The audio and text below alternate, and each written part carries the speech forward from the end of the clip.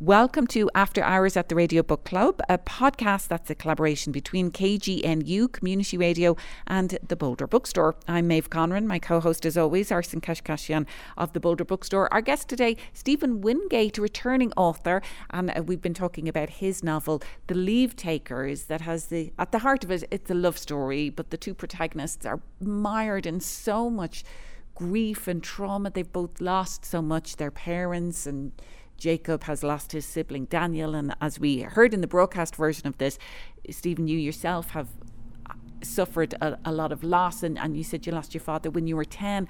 I remember speaking with another author, Colm Tóibín, who has also written about loss in many ways, and he said that was influenced from him losing his father. I think he was at the age of 10 as well.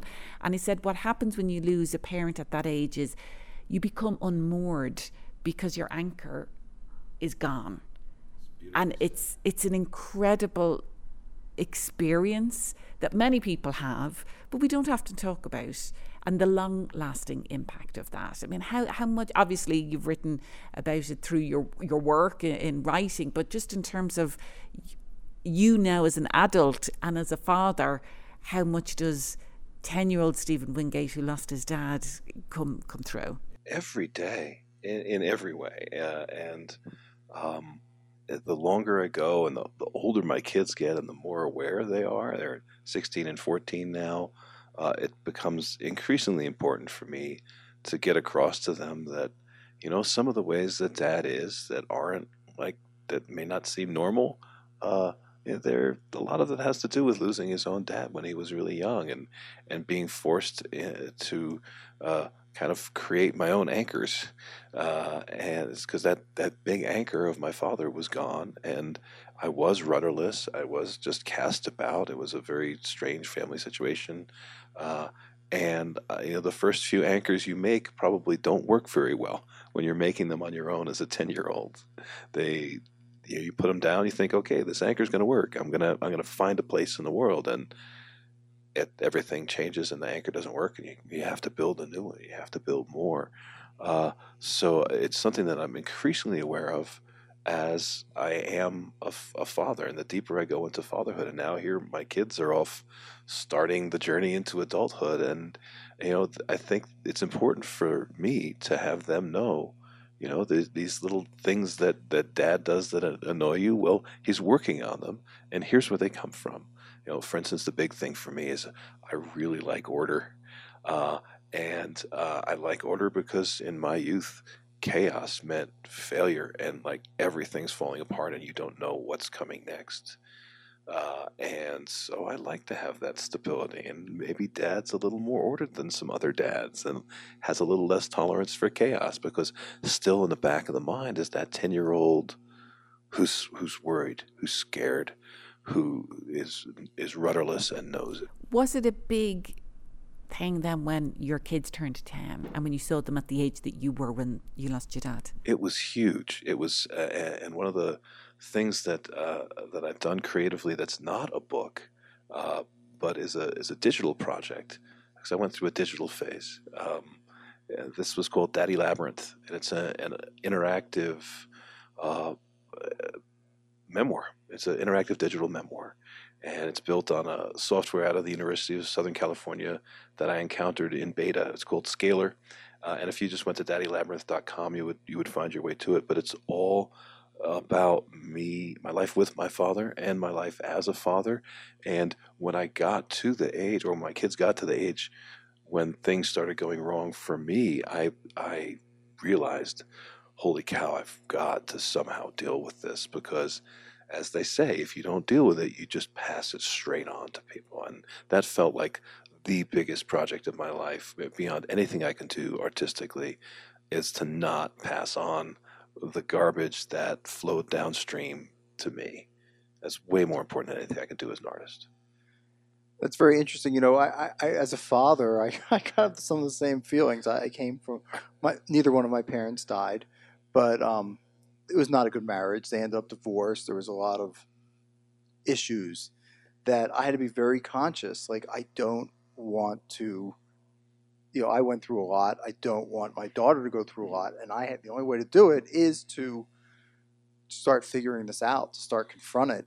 And so I was curious, though, for you, like Jacob forms this website where he can find other people in his situation.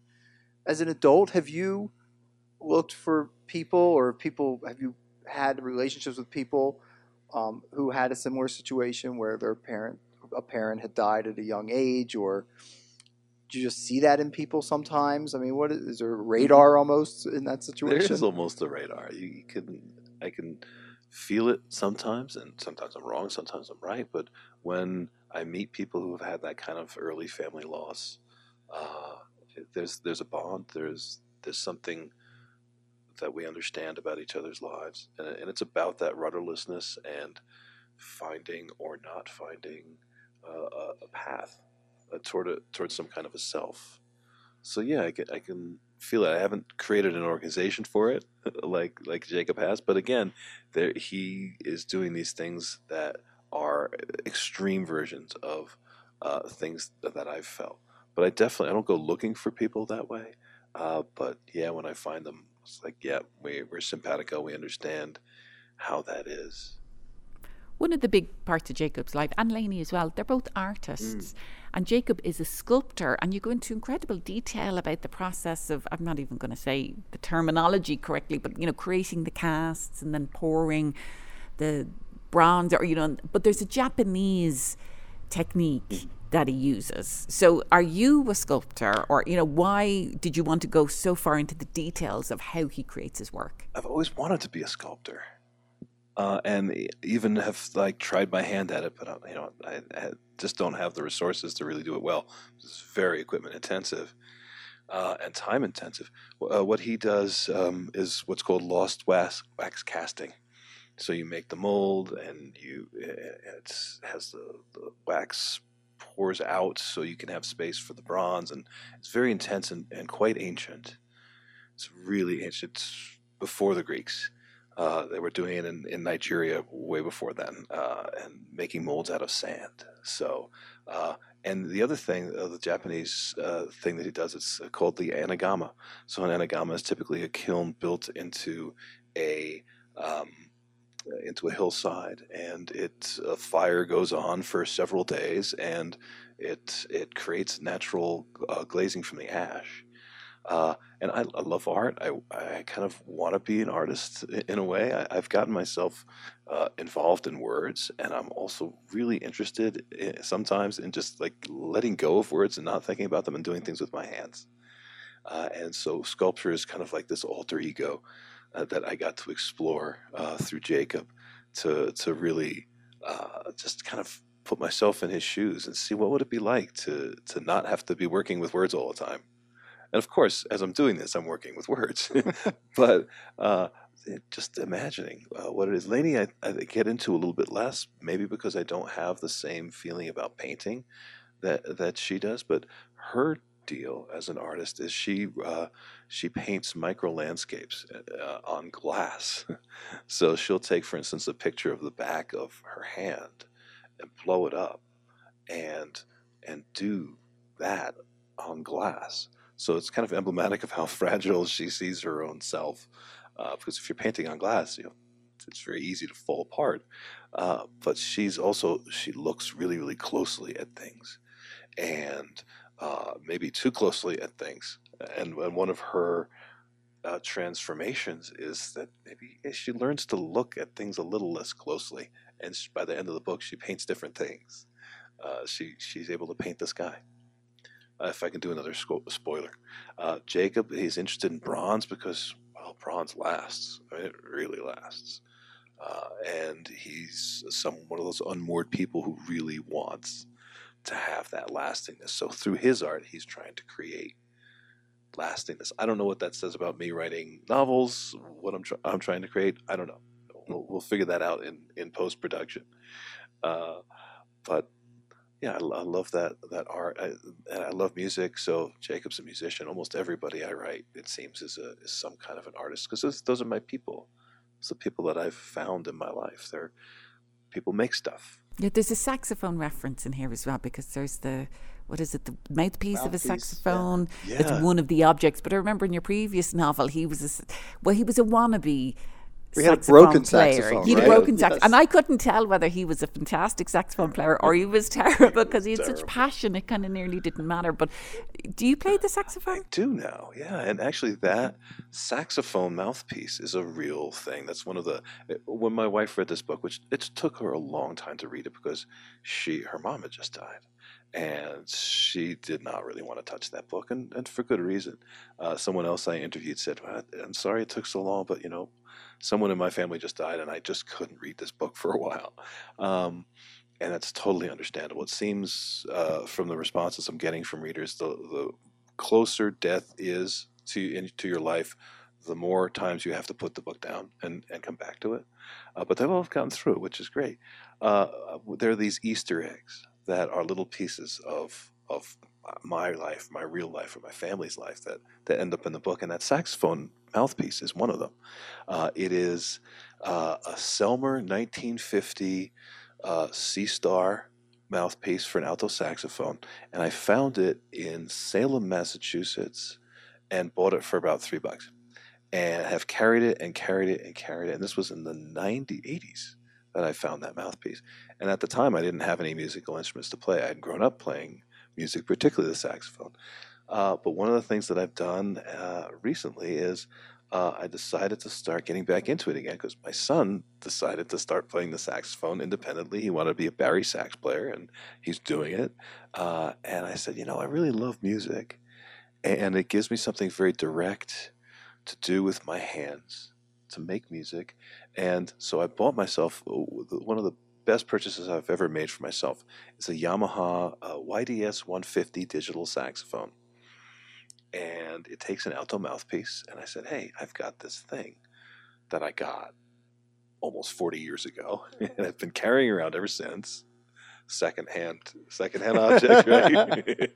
And I put it on the sax, and it works. And I try to play every day. Don't have it with me right now. But I try to play it every day, and I play a little bit like Tommy from A Fathers in Fire, just tone poems, picking a few notes that work together, and so I'm kind of exploring that. And I found some websites that'll tell me if I plug in the notes that I'm playing together, they'll say, "Oh, okay, you're in a B flat, a Doric scale," and I'll say, "Okay, cool, I'll write that down." So one of my fantasies is when it's time to retire from teaching, I just throw myself a lot more into that because it's pure joy, and I it's not something that I'm ever expecting to go out into the world and say, "Hey, I'm a sax player," starting in my late 50s. So it's just pure fun and joy in that music. That's fun. You could be a retired sculptor, saxophone player, and take on the world all the time. I think about that. I would love to just wake up in the morning, do some writing, play some music, do some exercise, come back and work on sculptures. I mean, it would be wonderful. It'd be very labor intensive, but who knows? In the book, Jacob has not created any art for the year since Daniel died. And I was wondering, as a writer, do you go through stretches like that? Like where you're, like some writers say, I write every day. And other writers, they'll put out a book and then they'll take a break, or things happen in their life. Or, I was curious, is there any mirroring to your own personal experience at all in that his inability at that point to create art, or are you pretty steady, or what's your? I'm pretty steady. I believe in writing every day, although I think that we can become enslaved to that and end up ruining work. I tend to write every day unless there's a reason for me not to, and I know that reason in advance. For instance, right now I'm really not doing much because I'm on the road and we're just traveling around everywhere. So it's kind of hard to get that done. But when I'm settled, I'm an everyday writer. Unless I just declared it a vacation. So one thing I don't do is wake up in the morning and say, "Nah, I don't feel like doing it today." If I have committed, I'm going to get up and do it. What I do, and the reason it takes so long to write my books, is I bounce back and forth between projects. I like to have a little momentum going from project to project. and it also kind of keeps me going. So I have these phases where I'll write a bunch of prose poems, or I'll try a script or something, and many of these come to nothing, but they're good for my practice. And I really believe that writing is a practice. You do it, and the more things you try, the more things you're able to pull off on the page. And so that freedom to go into another genre entirely, to do some creative nonfiction, to do digital work, uh, that I find enriching, even though it's a horrible career move. I don't recommend that if you're trying to have a writing career. I think the way things are now, you want to write that one thing and make it your brand and just keep on doing it. So I am Exhibit 1A of why you should probably not write in 4 or 5 different genres. You talk about writing in a digital form, so for people who might know that's kind of like video games. And you mentioned Daddy Labyrinth, and last time you were at the Radio Book Club, you talked about a video game that was set in Boulder about people dating. It was actually, it wasn't a video game. It was a interactive fiction game. It used to be called Boulder People, but now it's got renamed Love at Elevation. That's right. And it is set in Boulder. It's an interactive digital romance novel, and I don't know how I got myself into that, but it was fun to write until it was really time to nail it down, and then it became really difficult. I realized my limitations with code. There was only so much coding I could do. At the beginning of the process, I could happily work 4 or 5 hours a day writing in code. It was a JavaScript variant, and by the end of the process, I would look at the code for 15 minutes, and then I would need to go lie down for 10 with the curtains closed, and it just became too much. So it clearly was not something that I could continue doing. But it's out there. It's from a company called Choice of Games, out of I think they're in Palo Alto, California. What are your students like at South Dakota State? You talked about culturally South Dakota being so different, but often young people are different than the overall culture, or do you feel they? I guess how I don't want to say how would you I don't want you to generalize, but what are your relationships with your students? What do you think about them? How do they fit in with that whole South Dakota mentality? Well, they're South Dakota kids. They're a lot less likely to speak up. They're a lot less likely to have a take right away. I taught at CU Boulder for almost 10 years full time, and then part time before that as well. So 15 years at CU Boulder, and there was always something the students had to say. And in South Dakota, it's harder to get things out of them, and it's also I think there's a little less exposure to arts that are not really mainstream. So the idea of kind of experimenting with art is foreign. But every semester practically, I'm trying to teach them to just sort of look at work in new ways, and show them work that allows them to see that everything is permissible. Because there's a sense, and I don't think this is just South Dakota. I think this is the way American education is now. Here's how you do this story. Here's how you write a short story. You have the rising action and the inverted check mark. And I show them stories by Donald Barthelme and say, well, you don't really have to do that inverted check mark anymore. It's not something that's required. I love to teach with a wonderful essay by Robin Black called the Answer That Increasingly Appeals, which was actually from a Colorado Review originally. And it's a series of questions and answers that the person does for herself, and it just interweaves multiple different themes.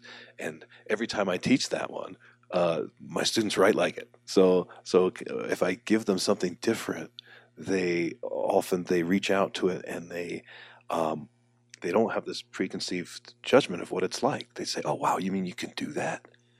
And they go for it. So there's a lot of flexibility. They don't necessarily have that background. They don't come into a creative writing class saying, "Oh well, I like Antonin Artaud and Jack Kerouac," because they haven't heard of these people. But if I show them a little bit, and then they're in some ways more willing to try than the students who are quote unquote better educated and more exposed to the art who've already made judgments about that art. Oh no, I don't want to do that. I don't want to be like Kerouac, man. There's something good about that lack of exposure. It's sometimes frustrating, but if I could give them something, and I try not to give them too much, but just give them a little bit, just to say there's permission, and there are really no rules about your creativity. Well, Stephen Wingate has been our guest at After Hours at the Radio Book Club. He's joined us to talk about his latest novel, The Leave Takers. It's Stephen's second visit to the book club, and we've been delighted to have him. Thank you so much. Fantastic to be here. Thank you. And the Radio Book Club is a collaboration between KGNU and the Boulder Bookstore. I'm Maeve Conran with KGNU. As always, my co-host, Arsen Kashkashian of the Boulder Bookstore. Thanks, Arsen. Thank you, Maeve.